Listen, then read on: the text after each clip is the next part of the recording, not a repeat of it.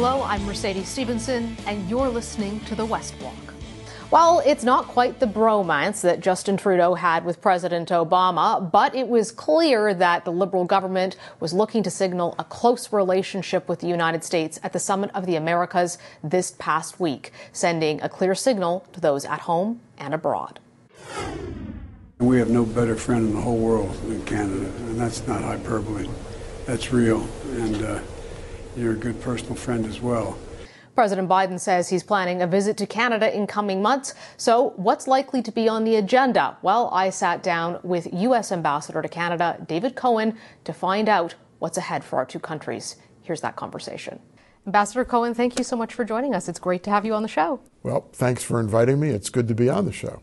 I know that you are a friend of Canada's. I've been to the United States, lived in the United States. It's such an incredibly special relationship, and we talk about it, and it's easy to get into the platitudes. But there's real challenges, too, not just between our countries, but in them.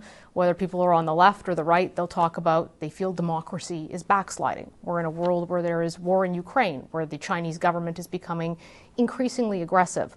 What do you think is the key priority in the relationship right now for Canada and the United States going forward? So I think the key priority is to build on the strength of the relationship and the durability of the relationship. There have been some rocky moments before Joe Biden became president, and I think there's a need to rebuild some trust and to engage on some of the areas where we may not be in full agreement on day one, and to take advantage of the affection and the closeness that we all feel on both sides of the border for working together and growing the relationship. So I think the key issue is engagement and working together to nurture what is, I think, for the United States, the relationship, our most important relationship and allyship from a trade perspective, from a defense perspective,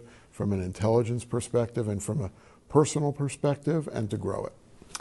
We've heard our Prime Minister Justin Trudeau speak quite a bit about the backsliding of democracy, and it's not so veiled that he's talking about America. And with the hearings on what happened on January 6th going on in the United States, what are your thoughts as an American on the state of democracy there? Should Canada be concerned? Should Canada be looking at recalibrating its relationship with the United States? So I think the Prime Minister is absolutely right to talk about risks to democracy. President Biden talks about it as well, because democracy is under challenge. There's no doubt about it. But it's not only in the United States.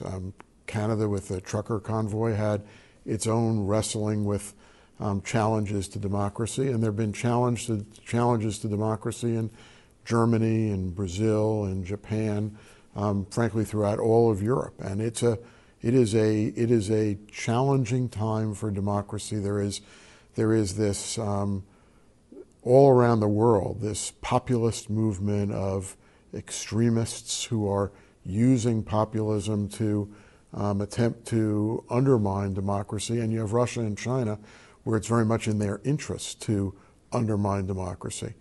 But you are talking to the eternal optimist here. I am always a glass half full kind of a guy, and I firmly believe, I irrevocably believe that democracy will prevail. We may have to work through some issues. There may be some rough patches, but at the end of the day, you combat these rough patches with the strength of democracy, with dialogue, with working together with other democracies. And we're here just having wrapped up the Summit for the Americas, where democracy was front and center throughout that entire summit. Everything from who got invited and who didn't get invited to the conversations that occurred in the summit. And it was an opportunity for the hemisphere's democracies to get together to reaffirm their faith in democracy, and it is exercises like that that build the strength of democracies. And I think as long as we have leaders like Joe Biden and Justin Trudeau, that democracy will always prevail over autocracies like what exists in China and in Russia. I know the Canadian government promised to spend a lot more on defense, talked about getting to the 2% of GDP that is required for NATO. I read some of your recent comments on the budget. It seemed like you weren't super impressed with what the Liberal government is spending.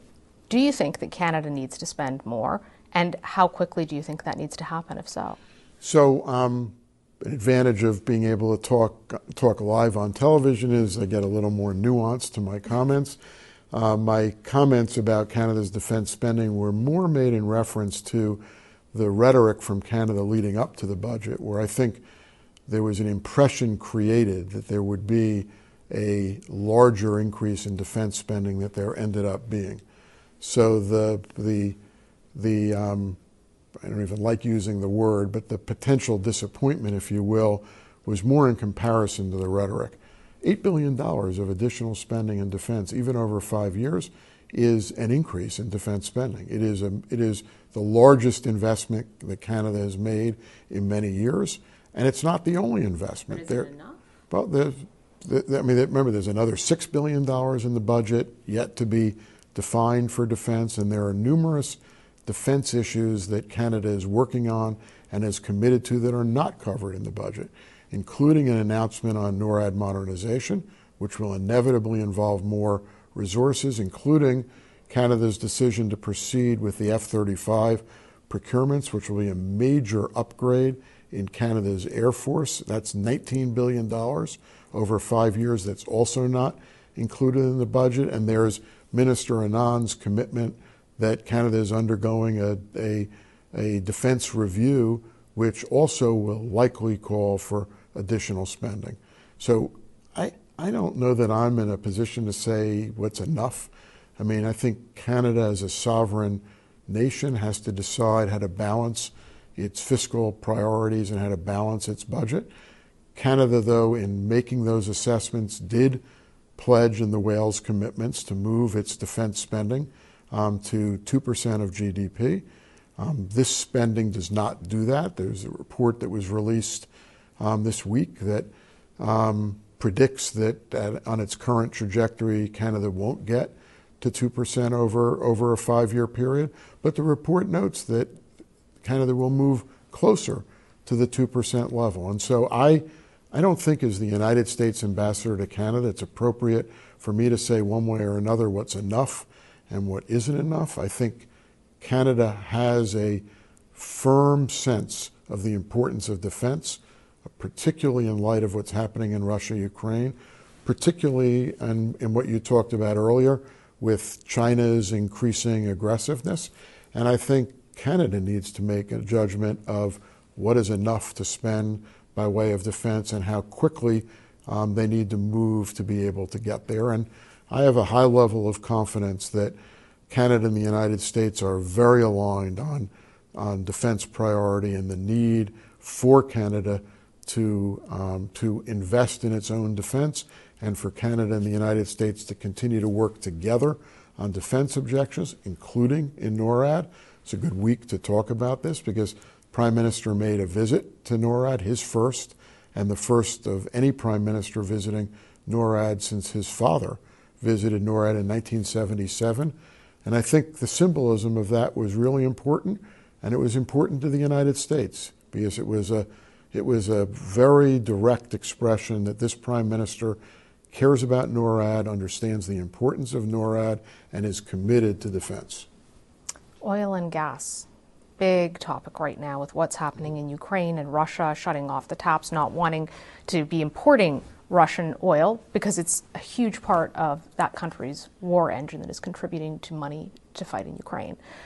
You were asked about the possibility of more Canadian and specifically Albertan oil and gas going to the United States, and you said that you basically weren't really looking for much closer relationship. That certainly hit a hot spot with Alberta's energy minister. She called the comments ill-informed and unproductive. So I guess I want to put that to you and also ask you, why wouldn't you be open to more Alberta oil and gas? So what I said was the United States would always be open to more Alberta oil and gas. Let's remember the number one source of oil and gas in the United States today is Canada, and most of that comes from Alberta. We are the #1 importer of oil and gas from Alberta. And what I said is, we'd always be interested in more oil and gas from Alberta or from anywhere else. But we have to let's go and define our terms, which is we have a short-term crisis with prices at the gasoline pumps. It is completely unclear. In fact, I don't think you can find an economist anywhere who would say that there's anything that the United States could do with Alberta or with Canada that would materially impact prices at the gas pumps right now. And you have to look at the short term versus the long term. What is the capacity of Alberta to be able to increase its flow of energy to the United States right now in the very short run to be able to alleviate a temporary price situation with prices at the gas pumps? And it's pretty limited. And in this show, I'm not going to get into, is it 300,000 barrels a day or another 200,000? Whatever those numbers are, they're not enough. You're not going to materially impact right now, today, this year, prices at the gas pump. And that's what I was saying. When you start looking long term, we have the co-objective of climate change. And the commitments that we've made, we, the United States, and the commitment that Canada has made to get to net zero emissions by 2050 with interim targets before then. And what I said was that as a policy objective in the energy space, we have to be very careful about making major investments, tens of billions of dollars of investments that will produce more fossil fuels 5 years from now, 10 years from now, 20 years from now, that will increase emissions and make it difficult or impossible to achieve the climate change targets that we need to achieve. So we're for a balanced approach, and that's all I was saying. Again, we are the most significant purchaser of oil and gas from Alberta. We get more oil and gas from Canada than any other place in the world. We would buy more oil and gas from Alberta if it was available today, and we'd be interested in doing so. But over the long term, we're at least equally interested, take another Canadian energy export, in hydropower. I've had a chance to visit Hydro-Quebec and extremely impressed with the recent deal that obtained regulatory approval in the United States that will end up supplying a quarter of the electricity for New York City, with the capacity to expand that to New Jersey, Massachusetts, Pennsylvania, other northeastern states in the United States. Clean energy commitment. Any visit to Alberta anytime soon? There will. The answer is yes. I saw in her comment, I've never talked to her. I have talked to the Premier, and I've talked about this subject. And he's invited me to come to Alberta and to see the oil sands. And I told him at the time I would be delighted to do so. And I'm trying to figure out in my schedule when I can do that. But I'm actually going to try and do that this summer. Ambassador, thank you so much for taking the time to sit down with us. It was great to talk to you. Well, thank you for giving me all this time, and it's good to see you. This week, the Conservative Party said 600,000 people had signed up to vote in the upcoming leadership contest. That's more than double the number of people who signed up to vote in the last leadership vote in 2020. Pierre Poilievre's team say they have registered more than half of those members. So what's the path to victory for the other candidates? Well, we have one of them joining us today. It's Brampton Mayor Patrick Brown. Thank you so much for joining us today, Mr. Brown. Nice to see you. My pleasure. So I guess the big question is, how many memberships have you sold? And do you think there's a path to victory here in a world where Pierre has over half the members signing up? Well, I don't think anyone involved in this race believes Pierre Poilievre's claims of how many memberships that he's sold, because if his claims are correct, then no one else sold any memberships. And clearly that's not the case. I know my campaign put in over 150,000 memberships. We were working from the early morning every day to late at night on a membership drive from coast to coast to coast, and we're proud of our tally. So if Pierre's numbers are off, and it sounds like you say he's not telling the truth about them, he's claiming about 312,000, you would still, even if he's off by 100,000, be significantly behind him. So how do you convince people who bought a membership under Mr. Poilievre potentially to vote for you? Well, first of all, I'm not sure how much he's off. Whether it's, I'm not going to get into a guessing game, but certainly there's 5 campaigns that want the membership list released, and there's one that doesn't. That's Pierre, and I think that speaks volumes. I'd also say the fact that he continues to attack my campaign with a scorched earth approach, I think speaks to the fact that he's not confident. That doesn't leave the impression of a confident front runner. It looks like a campaign that is worried and in some cases desperate to resort to those techniques. Our message is and continues to be who can actually win. I know Pierre is taking some positions to drive membership sales, but they continue to make him unelectable. I know one of his major positions was on magic internet money, cryptocurrency. And if you saw what happened in El Salvador, if you saw what happened since he recommended Canadians invest in cryptocurrency, 40% of the value lost. Really, these policy announcements that he's made are a gift to Justin Trudeau, a gift to the Liberal Party. And my message to his supporters and frankly all Conservative Party members is we need to elect someone in this race who can win where the Liberal Party has dominated, and that's in suburban Canada. In places like the GTA, we must win if we're going to have any chance to forming the next government. And I believe I've got the policies and the track record that I can do that. I've got a history of winning in suburban Canada. I've won in Brampton. I've won by-elections in places like Scarborough, where frankly the party in recent years has been wiped out. You have a tough decision to make coming up because you're the mayor of Brampton right now, and the papers to run again for mayor are due in August. That's before the actual vote. Results will be had by the Conservative campaign and counted. Are you going to be putting your papers back in to run for mayor again, or are you going to take your chances with the Conservatives? Now, right now, my only intention is to run for the Conservative leadership. I believe we need to defeat the Liberals in the next election. Canada's right now is a financial basket case with Justin Trudeau and this NDP coalition, and so we need to win. And I just don't believe that Pierre has the capacity to win the next election. I think it would be a return of Justin Trudeau. And for that reason, I'm fully committed to this.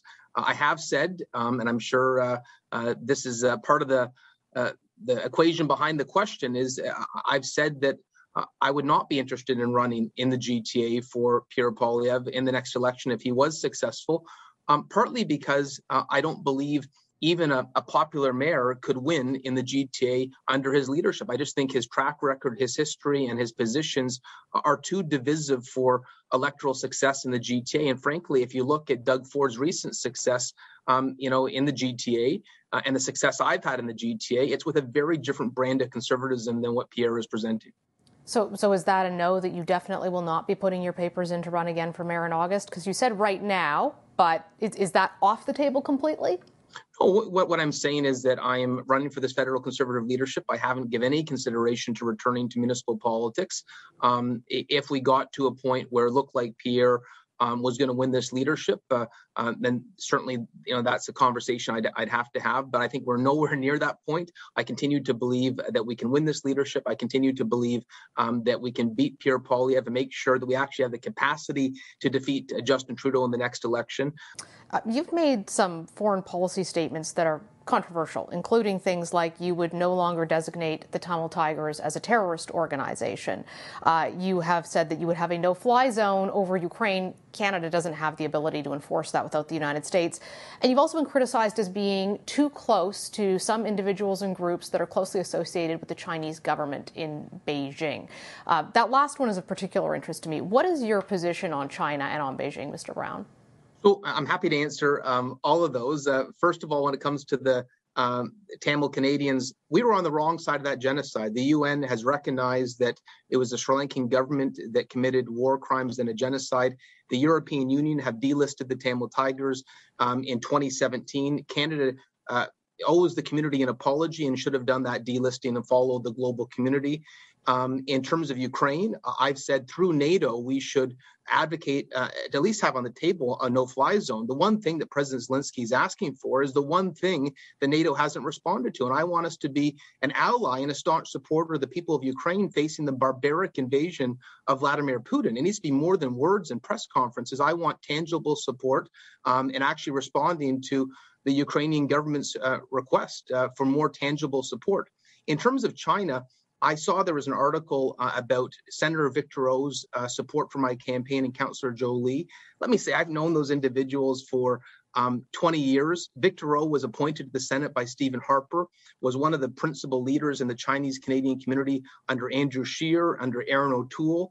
He is a party stalwart. And so some of the branding that has been given to Joe Lee or Victor, I think is unwelcome and unfair. But I would say on issues that relate to China, of course, I'm going to be outspoken against the Uyghur genocide. It's wrong. I support religious freedom everywhere in the world. I support democracy in Taiwan and Hong Kong. At the same time, and I've made this clear in the party debates, I believe you can advance human rights and have a viable trade relationship at the same time. I've referenced our capacity to export LNG to China. I believe Canada can be an energy superpower, and one of the ways is to export our LNG to China that is reliant on coal-fired generation. It would be a win for Canada's economy. It would create jobs in Canada. At the same time, it would reduce China's reliance on fossil fuels. Mr. Brown, that's all the time we have for today, but thank you so much for joining us, and we appreciate hearing your perspective. My pleasure. That's our show for today. Thank you for joining us. We'll be back here next Sunday. I'm Mercedes Stephenson for the West Block.